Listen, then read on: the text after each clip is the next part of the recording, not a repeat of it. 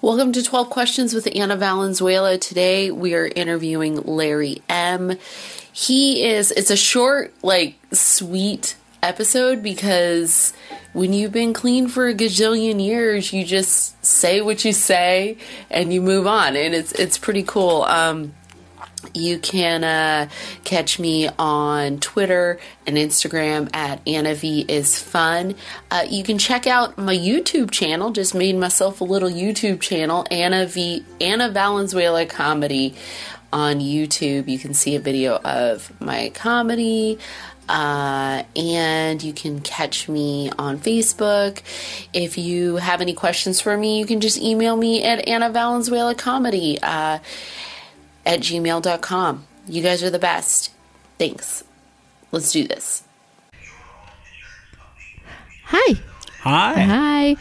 This is 12 Questions, and I'm interviewing Larry. Do you want me to give you a last name or just Larry last initial? Larry M. Larry M. Yes. Yay, Larry M. And you're just so fantastic. I've always really admired your shares and your story. Oh, thank you. Before we get into the questions, is there any backstory you want to give? Not really. Not really? No. I mean, other than the fact that I had a breakdown when I was in my early 20s. Okay. And I was in a mental hospital for a while, a stress breakdown. And that's why I was introduced to the pills that I took all my life. Mm-hmm. And I used for 26 years on a daily basis. And now I'm clean 25 years. Oh, you're amazing. Oh, thank you. It's so cool. It's so cool. And you show up, you go to a meeting a day, sometimes two. Sometimes 2 or 3, yes. Wow. Well, I have a lot of sponsees. Now that I'm retired, I'm able to spend time doing meetings and meeting sponsees before and after. Oh, that's amazing. They keep you busy? Pretty much. I've got 14 of them. So. Oh, my God. Yes. 14? Yeah. Oh, that's one more sponsee than I've been clean. That's insane.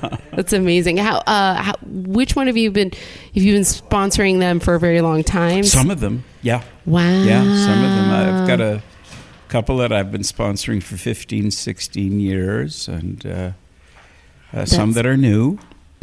So it's always changing. It's always changing. Do they all call pretty regularly? Pretty regularly, yeah. That's amazing. That's so cool. All right, and we meet once a week, too. I try to meet with my sponsees once a week for an hour and a half to do step work. Individually or as a group? Individually, wow. Yeah. Oh, my gosh. This is like your full-time job. I think it is at this point in my life, I'm retired, so I've got...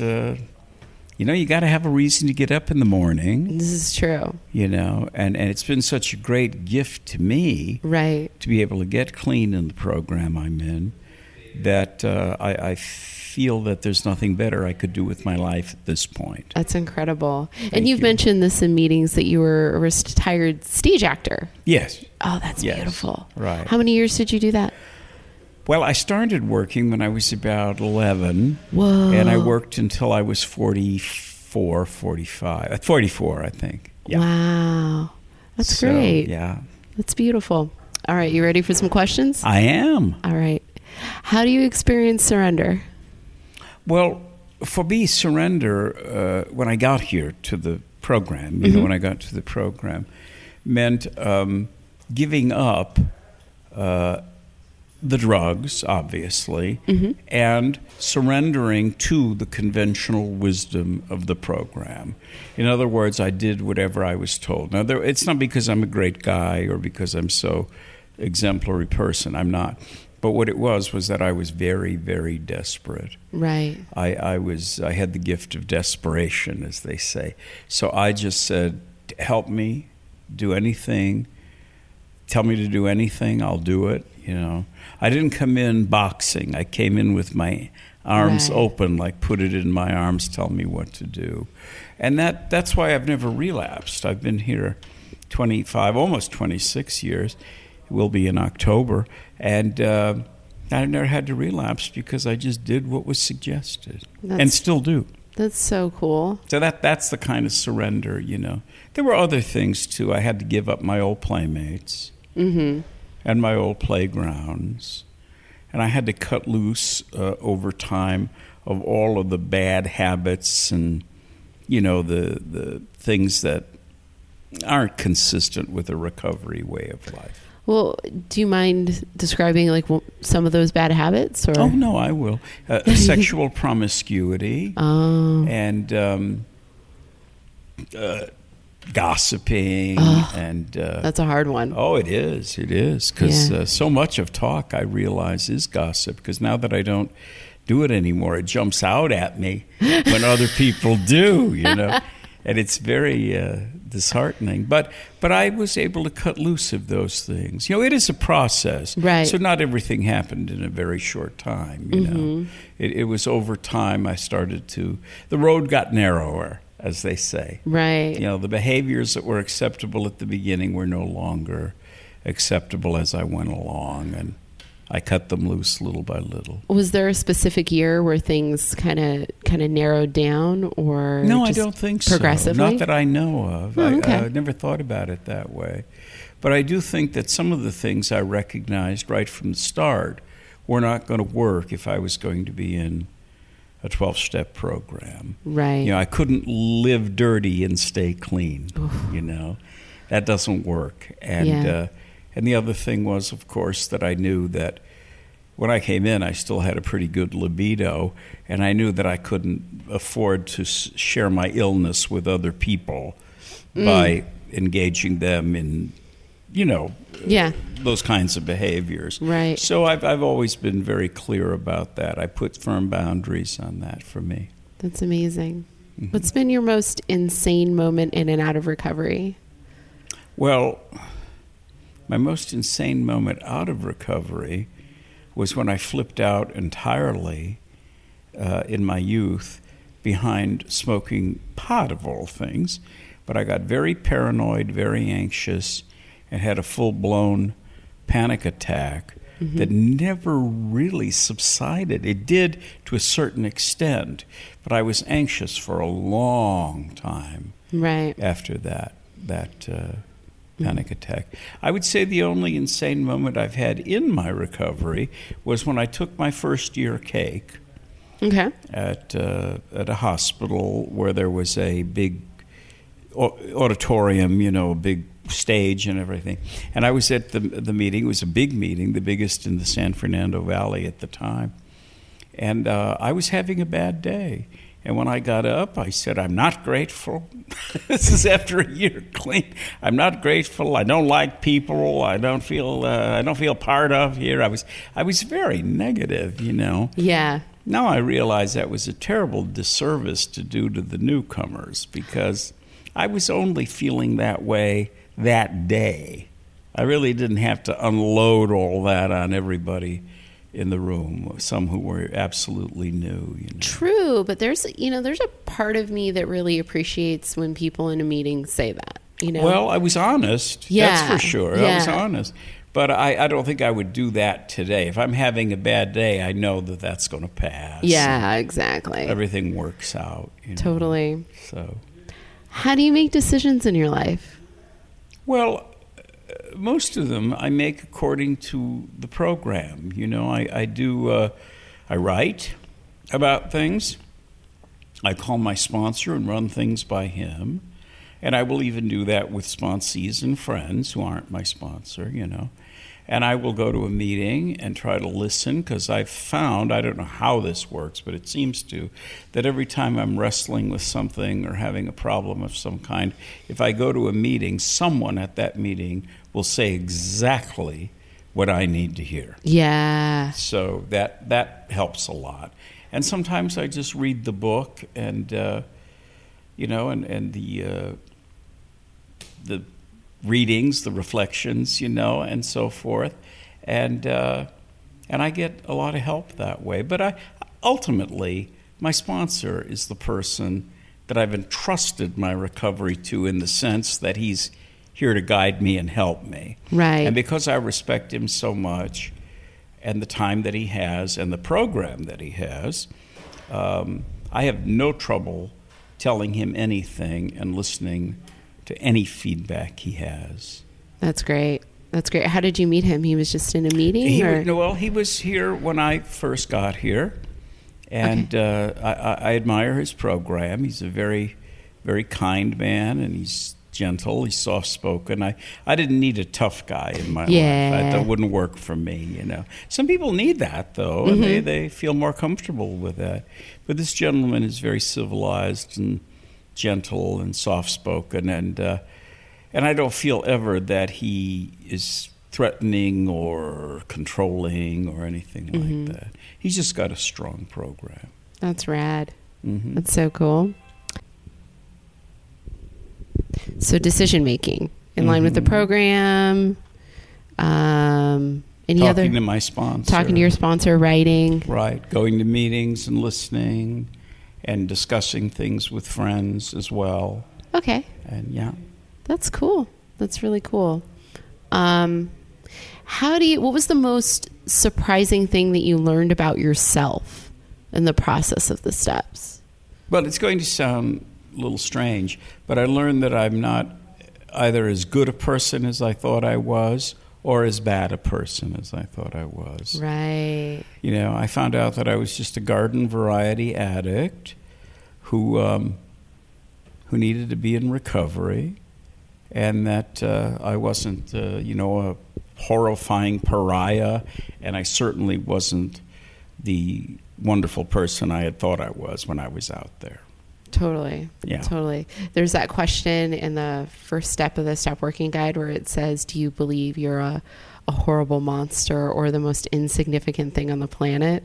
So, well, actually, those things would vary for me between the two. It's interesting. I was had a low self-esteem, but thought very highly of myself. Right. Even though I felt worthless, you know. Yeah. So I don't even understand today how that could coexist in the brain. But it seemed to be, for me, I thought very highly of all my accomplishments and everything, and that I was an exemplary person in a lot of ways, and yet always in my heart I felt less than and not fitting in and being awkward, and it's part of the disease, I think. Yeah, definitely. How do you feel your levels of honesty are in your day-to-day? Well, much more honesty in my life. I would like to be able to say that I'm totally honest all the time, but that wouldn't be true, you know. I still am able to, I don't so much prevaricate, but certainly I won't say certain things. And I try to skirt confrontation and hurting somebody's feelings and like that. And sometimes in that regard, I'm less than honest, you know. But I try not to be that way with my sponsees because they have entrusted me with guiding them in their recovery. And if I just try to placate them and then I'm not doing my job, and they're not going to recover, you know. They signed up for the unfiltered opinion. Absolutely. Absolutely. And that's what I try to do, you know. But at the beginning of my recovery, I realized that I had lied to myself more than anybody else, I think. You know, I had all kinds of illusions and ideas and core beliefs that were not so, you know. Yeah. We think insane things about the world. Exactly. And about my place in it. Yes. You know, so. Totally. How do you deal with fear and anxiety? I have anxiety. You know, I have an anxiety disorder, actually. Hey, me too. Do you really? Yeah, I had a panic attack last week, first time in 4 years. And it was so weird because I was like, I tried to do the program thing, like, what did I do wrong? And then at one point I had to just say I'm powerless over my brain chemistry and my hormones, and it just happened. It literally just happened. There was nothing I did wrong. It just occurred. Right. So. Well, I have to do the same. You know, I walk through anxiety is what I do, because my sponsor said to me one time, in many instances, the only way out is through. Yeah. And that helped me because I realized I'm not a doctor. Mm-hmm. I don't know how to treat my anxiety. You know, I do see a therapist, and he tries to give me tools for dealing with it. But the best tools are right here in the program, I think. Yeah. And when anxiety comes, I just ride it out until it leaves. Yeah. It's uncomfortable sometimes, but... Yeah, it's like riding a roller coaster in an ice bucket or something. Yes. Yeah, it feels... very strange. Very strange feeling. Yeah. So what defects were you most surprised by and that were the hardest to let go? That's an interesting question. I think probably my arrogance, you know, my criticalness of others, you know, that it's almost like even though I felt very bad about myself, I thought I was just a little smarter than everybody else, which is ludicrous. But I thought, you know, well, I know better and I know more and stuff. And it's not like that today. I listen to what everybody has to say. And one of the great things about being in recovery is that you can be wrong. Yeah. I can admit when I'm wrong, when I didn't have it right, when I didn't size it up properly. I don't know that I ever had that luxury before I came in. No, because you have to be right. You have to be right all the time and defend it Mm-hmm. with your dying breath. Yeah. You know?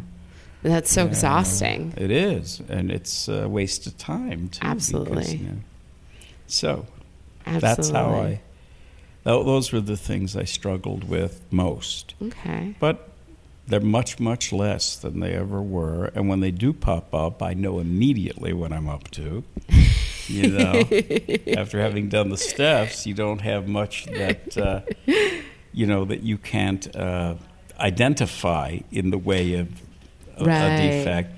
And I'm able to knock it off pretty quickly and make my amends and do that. That's amazing. Mm-hmm. What's the area where those defects kind of still want to kind of kick themselves out of the box? Well, I think probably in the area of knowledge about the world and how it works and all of that stuff, you know.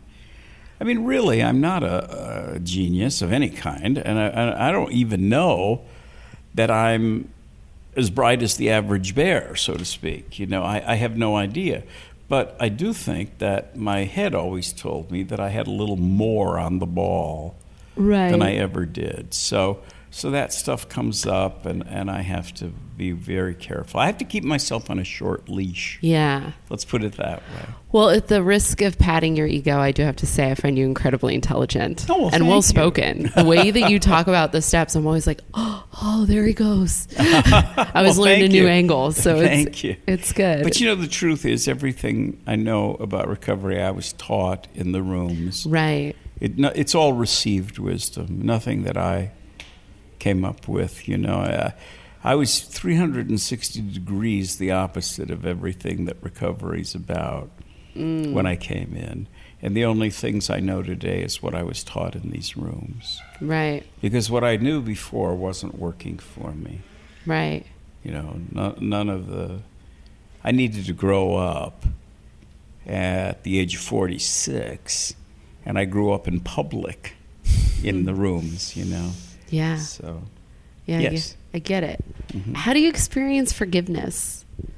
I don't seem to have a big problem with that. There was one resentment I held on to for a long time involving a relative, you know, part of my family of origin. Mm-hmm.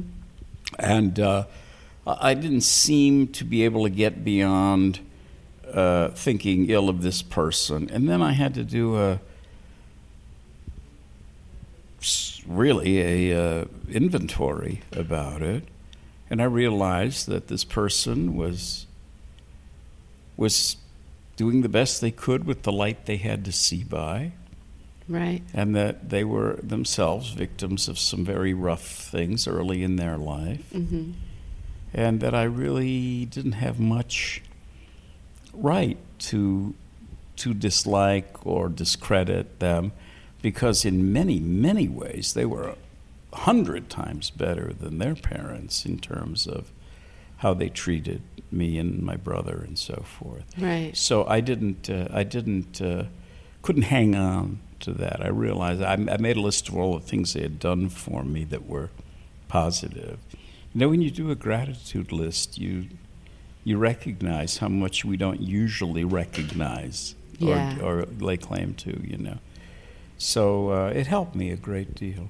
That's amazing. I went through that too with my parents, and I got to a point where once I finished that gratitude list, and especially when I really started living my life, not really surviving it, but just living it, I saw all the gifts that they did give me. Yes. And so what I did is I decided, you know what, I can love them unconditionally. Right.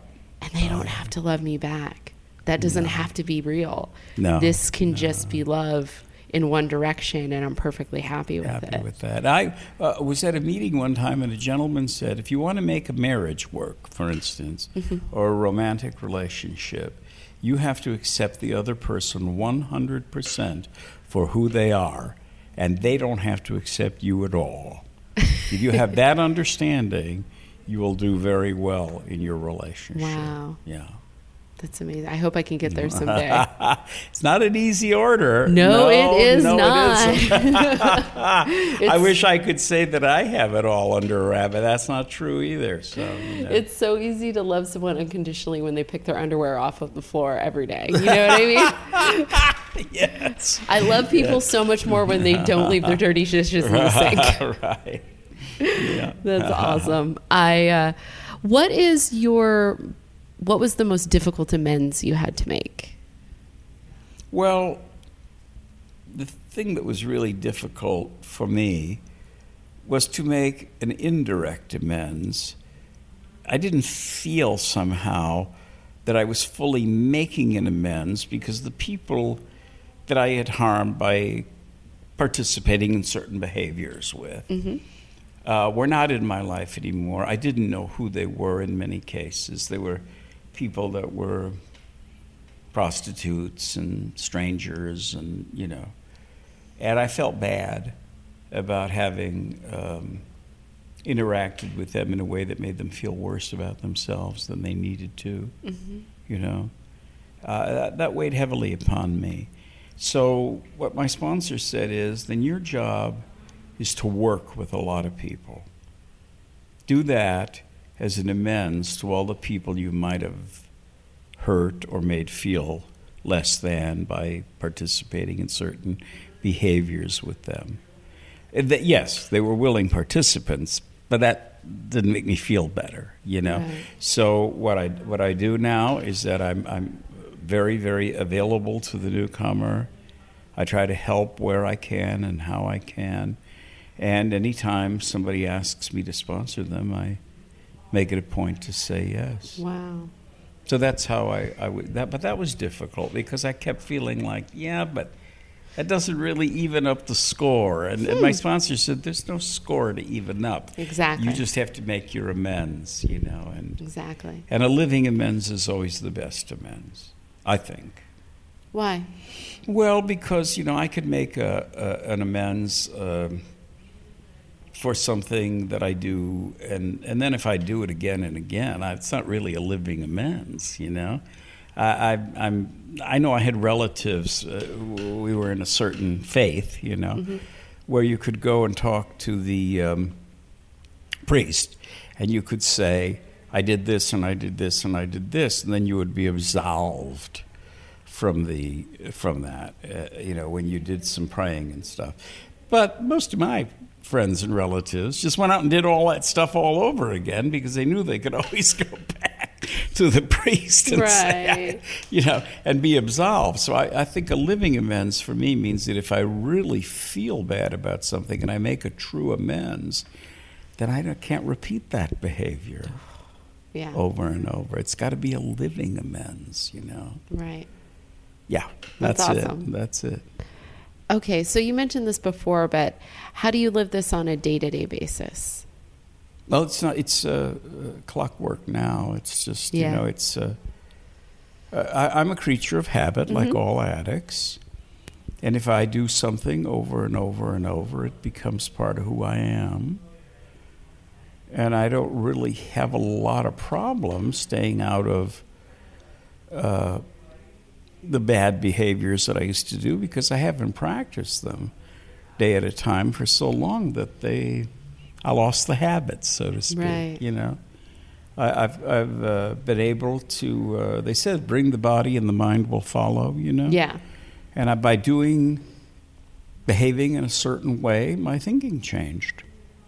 And today, it's not even that much of a struggle to do the right thing. It just comes pretty naturally. Right. That doesn't mean I don't fall sometimes and do, Yeah. But when I catch myself, then I have to go back again. But most of the time, my life is pretty good, and I don't seem to be hurting anybody or myself, which is quite an accomplishment. Yeah.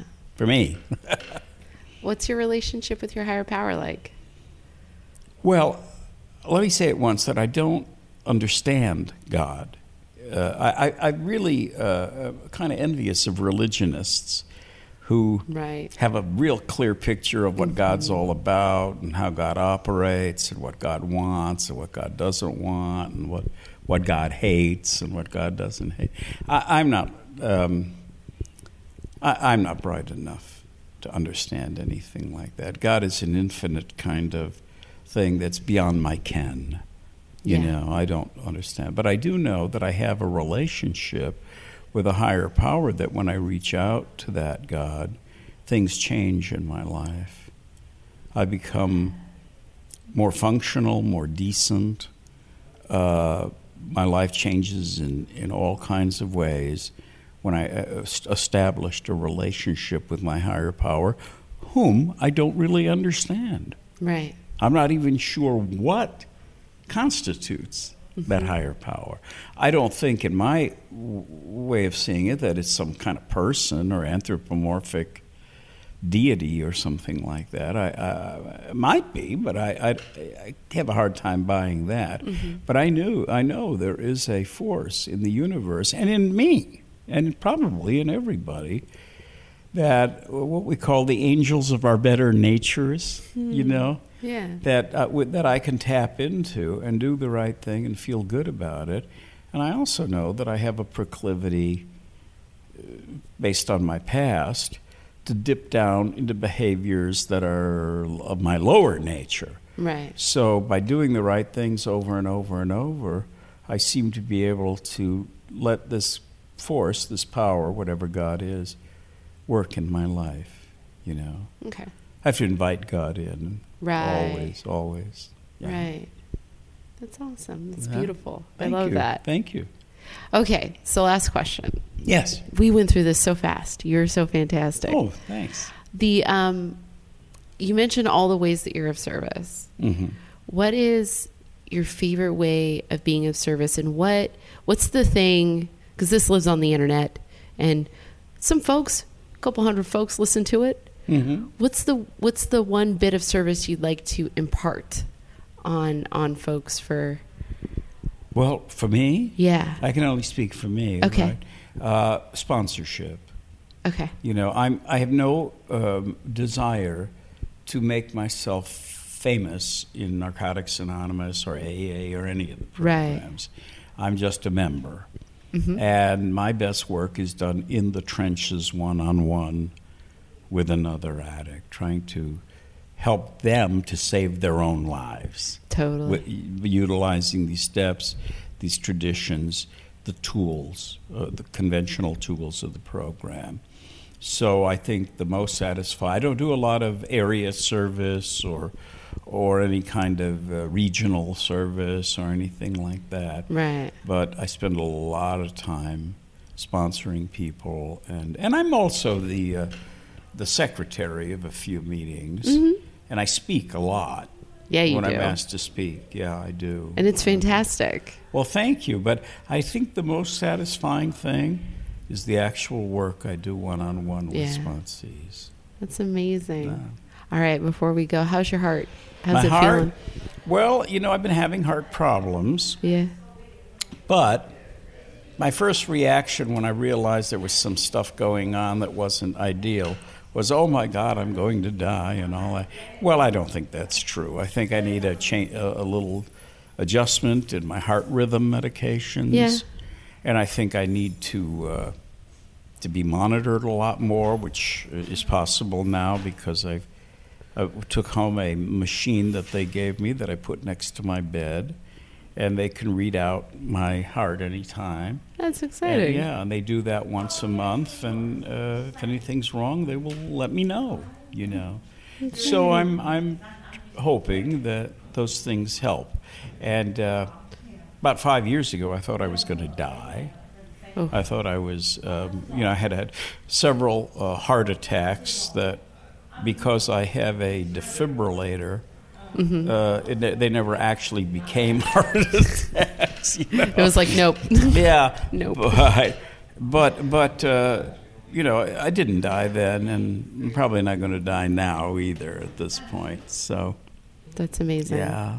You're awesome. Thank you so you, much for doing sweetheart. this. Oh, I Taking really time out of your enjoyed busy it. day. Well, I enjoyed it very much. Yay, anytime. Thank you so Awesome. much, Thank honey. you.